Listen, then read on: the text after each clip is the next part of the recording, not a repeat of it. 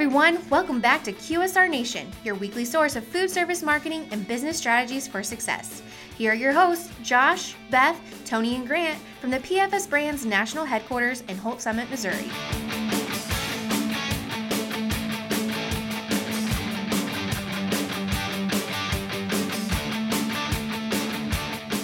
Welcome back to part 2 of our interview with Frank Beard of Gas Buddy.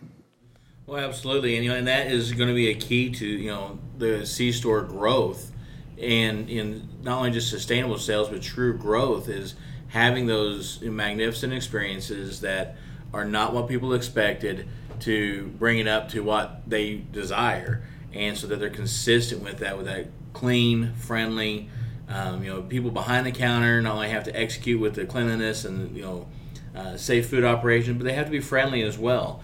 And all that, rolls into the growth model of this food service opportunities in the C-store sector. So what else do you think that, people in this industry, that we need to do to keep up with the changes and to get ahead of the growth curve that others might be seeing right now? You mentioned something about being friendly, and that just made me think of something, actually. I was at a retailer, this particular time it happened last year. I don't think this person's there anymore, but I remember there was someone who often worked behind the counter in their food service area, and I think they stopped doing breakfast around 10:30, but I mean, I like breakfast food 24 hours a day. I'm just one of those people, and sometimes I'd roll in at lunch and ask if I could get a breakfast sandwich, because they had a really great breakfast sandwich that was running on a limited time offer. And they didn't have a touchscreen at the time, and their touchscreen now doesn't have all of their products, so it's kind of confusing, but I just go to the counter and ask if they could make one of those. And I remember every time I did that, she had this look on her face like I had just inconvenienced her in the most frustrating sort of way. And I mean, I've worked in a restaurant, I've been a waiter, I've been on that side of things, and man, you can't do that, because even if you are being inconvenienced, because let's be honest, general public does not understand how many hats your average convenience store employee has to wear on any given day and how much work they actually do. They think it's easier than it is, but it's not. So I probably was kind of being a little annoying by asking for that, but you just can't do that. You've got to be friendly and really accommodate customers, and so that just made me think of that. But I think one of the other things is you got to ask yourself this question: why would someone drive 15 minutes out of the way to visit my store? If you can't answer that, then you're not in a good position right now, because you should have an answer to that. Maybe it's just one thing. Maybe that's all it is. But it's got to be something, because otherwise you're optional as far as consumers go. And, that really does play a role with food service. There's a lot of retailers who are getting into it, and they're kind of starting with the bare basics. The same kind of interchangeable menu items that you can find at any QSR down the street, and probably there are other C-store competitors as well. And, I think that's what's neat about some of the branded food service programs like the ones that you all offer, because, sometimes developing those destination items can be really tricky for an operator. So relying on an already established brand is one way that you can help do that. So that's been pretty neat to see. Oh, that's definitely good advice for sure. Apart from that, what do you think some of the biggest mistakes they actually make whenever they want to start a food service program or transition into food service? Oh, there's definitely a few things there. I think one is this mindset that you can just plug and play and it's going to work out okay. I'll give you an example. So one of my favorite retailers is Sat Bros. Sat Bros runs amazing travel centers and truck stops, absolutely phenomenal stores. And I was driving down to Springfield, Missouri, early last year to go visit a store called Farm to Counter that a person I've got to become friends with opened up at the time. It was a health-focused convenience store, and if you've been to Springfield, you know that that's the most unlikely place to see that ever built. So that alone caught my interest. I'm like, wait, you're doing that in Springfield? I will be there tomorrow to check this out. Road trip. So my now fiance and I were driving down there, and when you get off the interstate in this one area by Harrisonville, that exit used to just have a Pyro City, kind of a small gas station with a massive fireworks store. And I like fireworks, so I'd stop there a few times. But right before I got to the exit, I saw this billboard for mom-approved restrooms. And it was the kitschiest, most tacky, but also awesome billboard. It just made you laugh when you saw it. It's this lady giving 2 enthusiastic thumbs up. It says Mom Approved Restroom. So I looked at my fiance and I was like, hey, 45-minute detour, sorry. I got to go find out what this is all about. Turned out that Sapros, I think, had bought the area that Pyro City was on, probably leased it back to them, and they just paved this whole thing with immaculate concrete, big, beautiful store, amazing forecourt. So absolutely lovely store. So I go inside, and turns out that, yeah, they do have mom-approved restrooms, heated toilet seats, bidets. I mean, you could eat off the floor in there. But what caught my attention is they had a chicken program in there, kind of a branded food service program. And across the street was another one, which is one of my favorites, being Crispy Crunchy Chicken. I mean, there's so many good ones. And my You're killing me, Frank. You're killing me. Hey, no, trust me. All of them are good, believe me. But there's a reason why I bring this up, though. Why I'm naming them. So she never had that. She saw a photo from the NAC show because they always have a big booth. And I'm like, hey, so let's do a taste test. Let's compare theirs to the one that's at this store. And what surprised me is the store across the street had kind of just put Crispy Crunchy in this like dark corner, kind of in like a hot box up by the counter. And, it really didn't look very good. Now, it tasted great, but it didn't look good visually. At Sapros, however, they had it sitting on kind of a raised island with big LED screens. It was very clear that was food service, that's a real food service program. And again, both of them tasted fine because there's a lot of great food service programs in this industry, but it's just amazing how having that in the wrong environment across the street just gave it a completely different impression. And that's a mistake that a lot of people make, is they think that they can leverage this national brand and then just drop it and plug and play, but they forget you have to build the right experience around it. Now, I'm sure it's still going to sell, but it's not going to reach its potential in that kind of an environment. And I just always found that interesting because I've seen both cases as I travel around.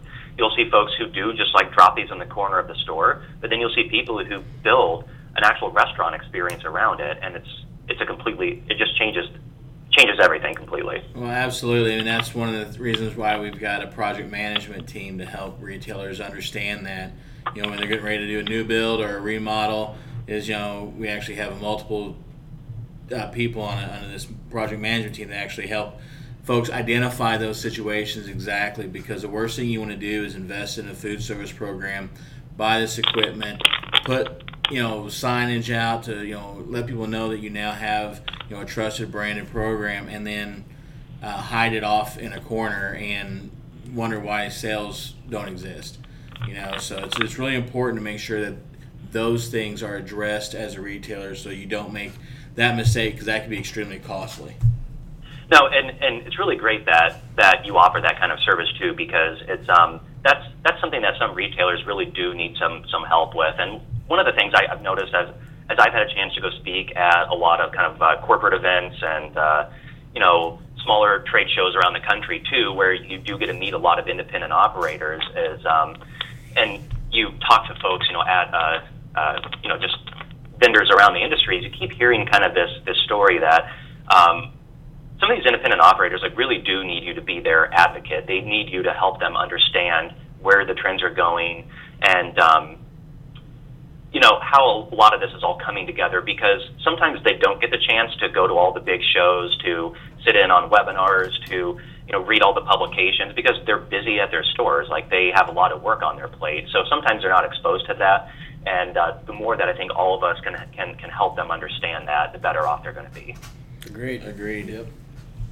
So, Frank, you've been mentioning a couple of these brands, and so we're just kind of curious, what are some of the best operators that you've been to, and what can a lot of our retailers learn from them? So, wow, there's a lot of good ones to choose from. I think I'm just going to start with one of the most obvious ones and go with Buc-ee's, but for a different reason than you might be thinking. One of the challenges when you mention a brand like Buc-ee's, people tend to immediately go to, the large forecourts. I mean, the one in Baytown is a length of 3 football fields. I think it has something like 96 fueling locations. It's just I can't even capture it on my cell phone camera because it's so long. Like, the vanishing point makes it look like it's smaller than it is. I had to mount a GoPro on the side of my rental car and drive around the store. It took like 5 minutes just to, capture this thing. But so a lot of people see the size of that, and they miss, I think, what's really going on there. Buc-ee's succeeds at Retail 101. Everything is clean. All the shelves, the products are faced. If there's scuffs on the walls, they seem to sure fix it quickly. The bathroom is clean. And people will say, yeah, they have a dedicated person, but Buc-ee's is still cleaning an absolute monstrosity-sized restroom. They're still maintaining that kind of level of cleanliness with those many stalls, those many urinals. Like, that's not easy. Yeah. But the thing is, they just succeed at the basics, and they don't slack. Everything's done well. And what that does to the ambiance of the store, I mean, it really wows customers. They do a phenomenal job with that. And the other thing is they just make retail fun. I think we sometimes forget that retail really can and should be fun. On the back of my phone, I have one of those pop sockets, those little things that you can use as a stand. Yep. Yeah. And it's got the Buc-ee's logo on it. And yeah, I like the brand, and so I like to put that on there, but I also keep that on there to start conversations about, like, why aren't other people doing this? There's some really great brands in this industry, and there's something about when you see merchandise branded with a company logo. They're proud of it. They have fun with it. Sheetz does this, Buc-ee's does it, and I saw a person with a Buc-ee shirt in the airport when I was coming back from Seattle this last week, so go figure. But Buc-ee's just does a great job with that, and their customer service is unparalleled. They hire great people. Another example is Quick Trip with a K in Minnesota, Wisconsin, and Iowa. The thing that gets me about them is I've been to countless of their stores. I've been to stores by the Green Bay Packers Stadium in small towns in every state they operate in. I've been to plenty of Quick Trip stores, and every single one of those, when I go in there, it's like they somehow hire that lady who works in the local church on Sunday, serving food after church service, who knows everybody in town, who is everyone's friend, and somehow they hire that person, and they're always handing out samples, and it's amazing that they can do this. I walked in a store at one time, and they had samples of glazed donuts, and I'm like, I don't really want a full glazed donut, but man, I want to try a sample of that. And it was phenomenal. It was so good. And she must have been able to tell by the look on my face, and she looks at me and winks and goes, I think you need another one of those. There's no pressure to go buy it. It's not, oh, hey, it's located over there. It's this price today. It's just try this, and thanks for coming. And man, if that doesn't make you want to visit a store again, it's amazing. It's kind of like going to Costco in a way, I guess you could say. But their customer service is amazing. They are just best in class when it comes to creating a small town feel like a community store in every single one of their locations. I think Sheetz also is best in class in how they know who their customer is and how they really have a brand identity. I mean, I hate to say it, but there's a lot of brands, not just in this industry, but in a lot of industries that have logos that are meaningless.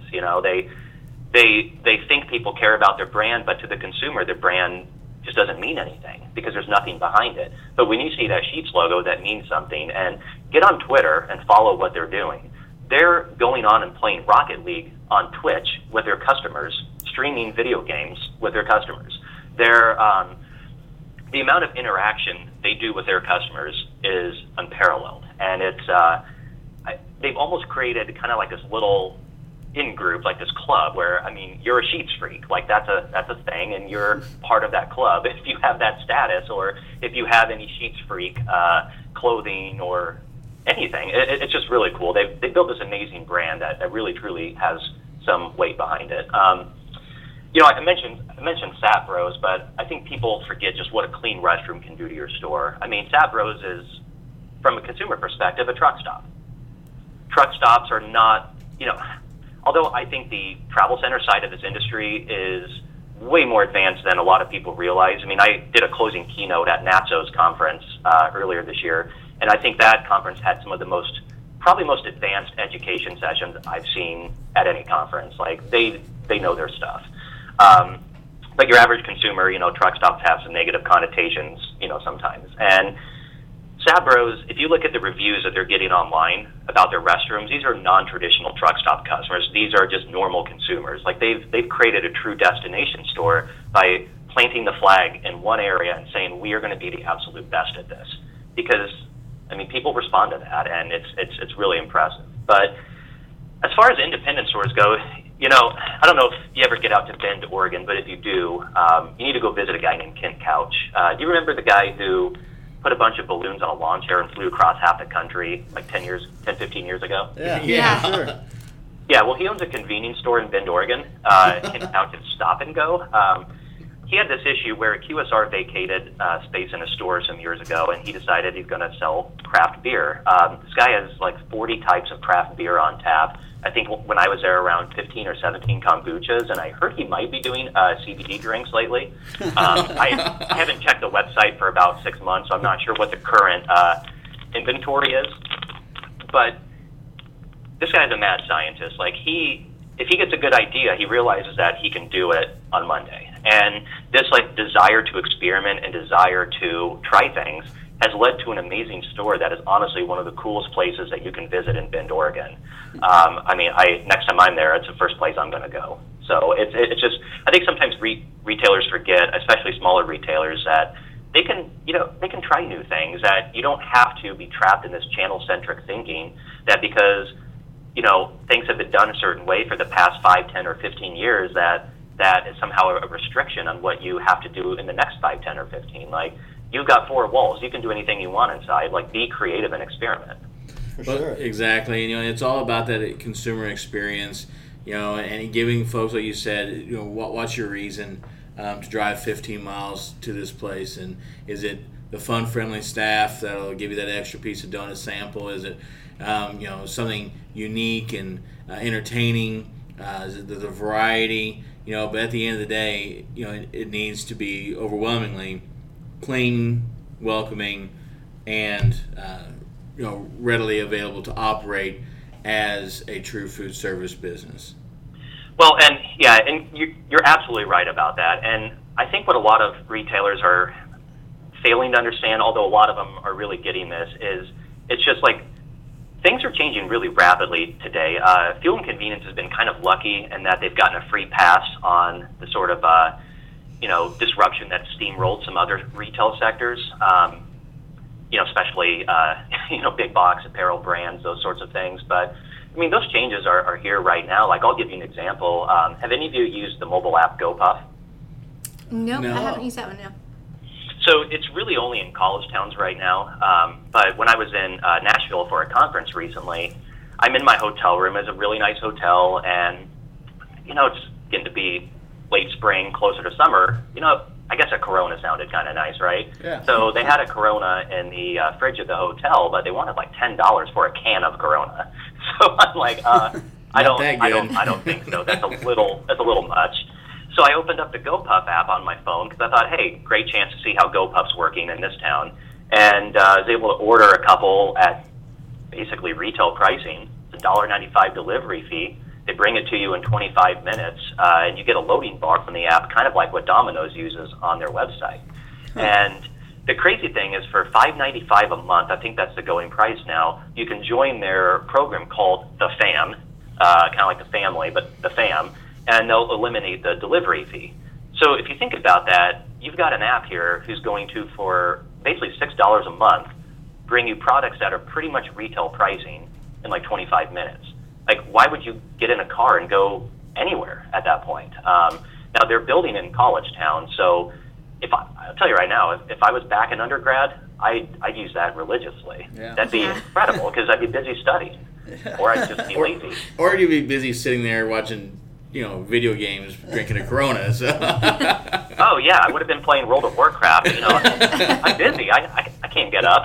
But no, or you know, but think about it. Even an older consumer, imagine that you just discovered Game of Thrones or Stranger Things, and you decide you want a bag of chips. Are you going to drive 10 minutes down the road to a convenience store, spend, you know, have to scan a card, have to walk around, and then drive back and interrupt your show, or would you rather just say, hey, GoPuff, you know, can you bring that to me?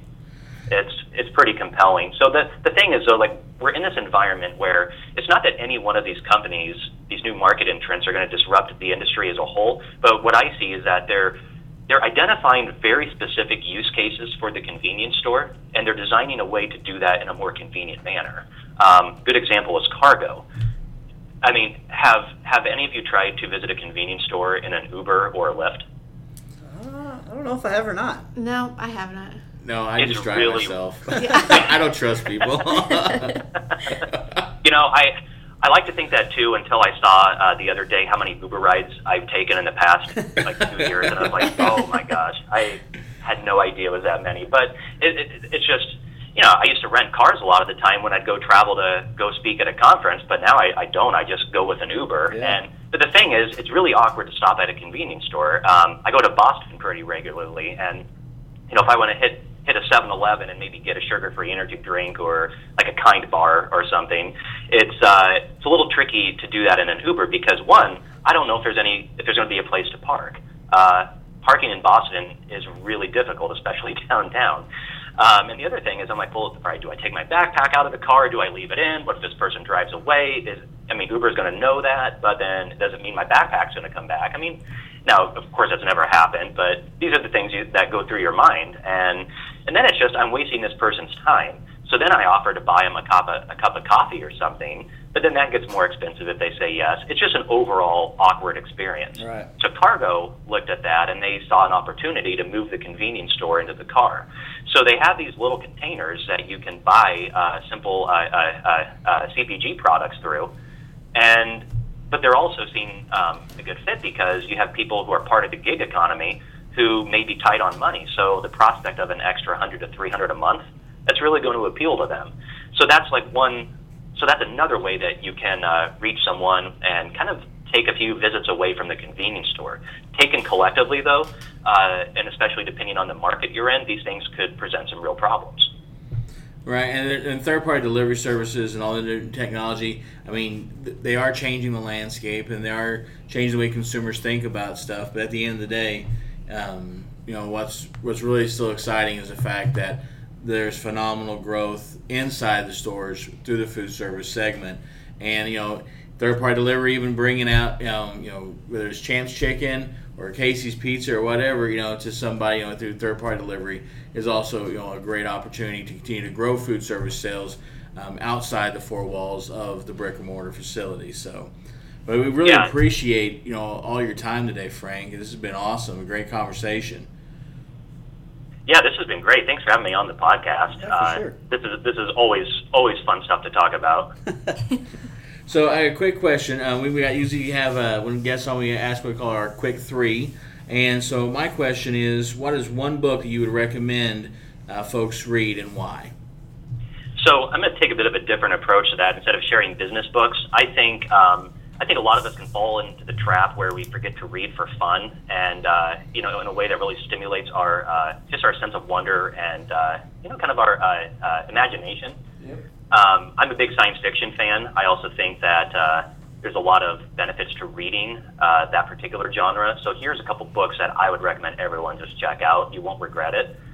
Existence by David Brin. He's a futurist who, just trust me, you'll want to read this book.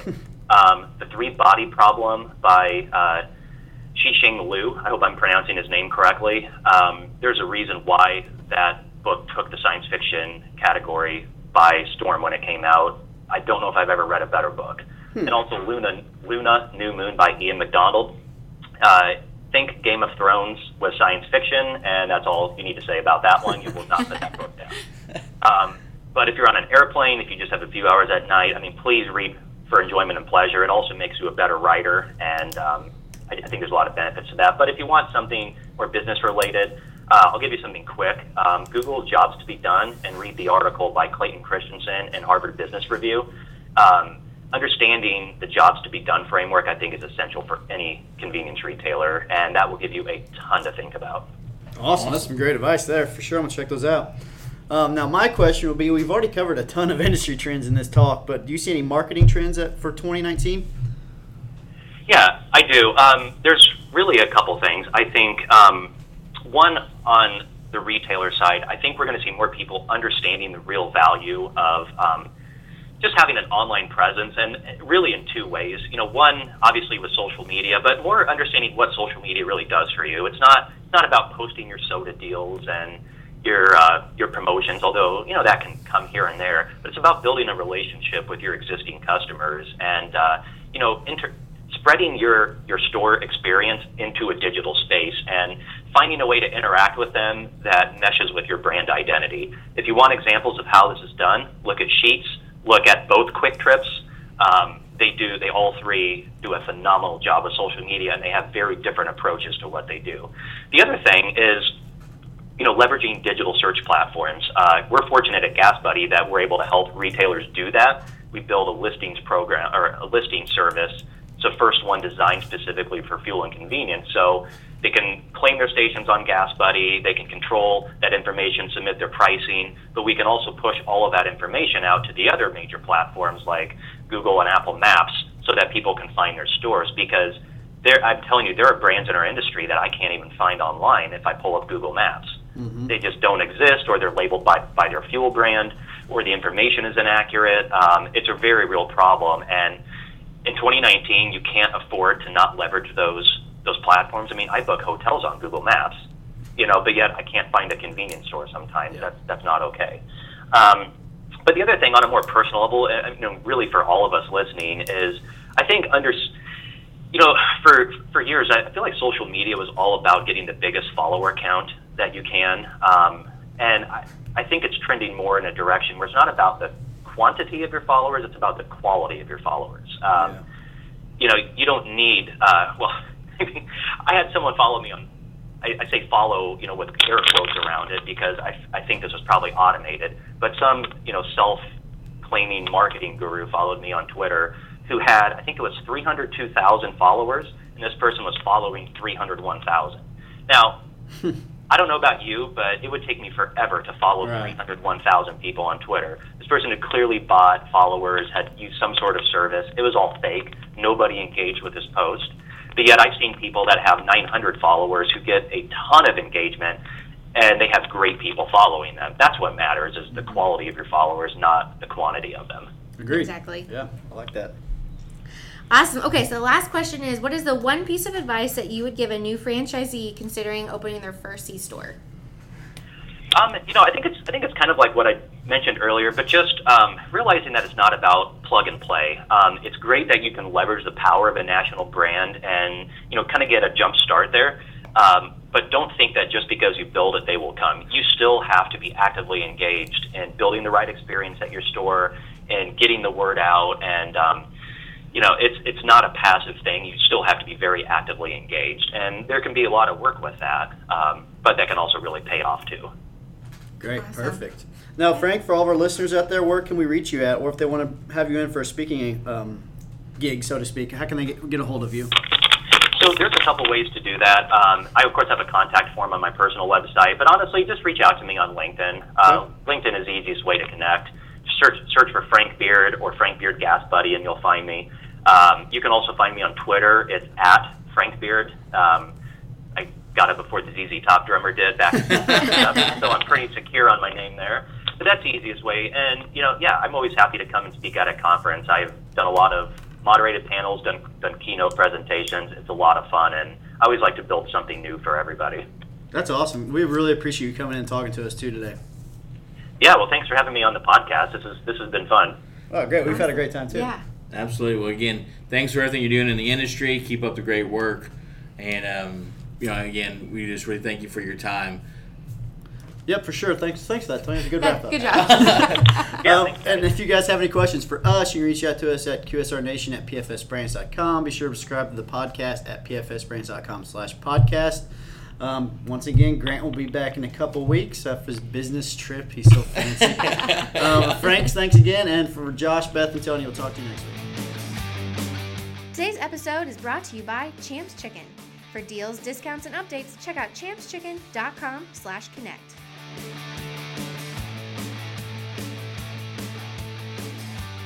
Be sure to stop by next week for another episode of QSR Nation. And be sure to check us out online at pfsbrands.com/podcast.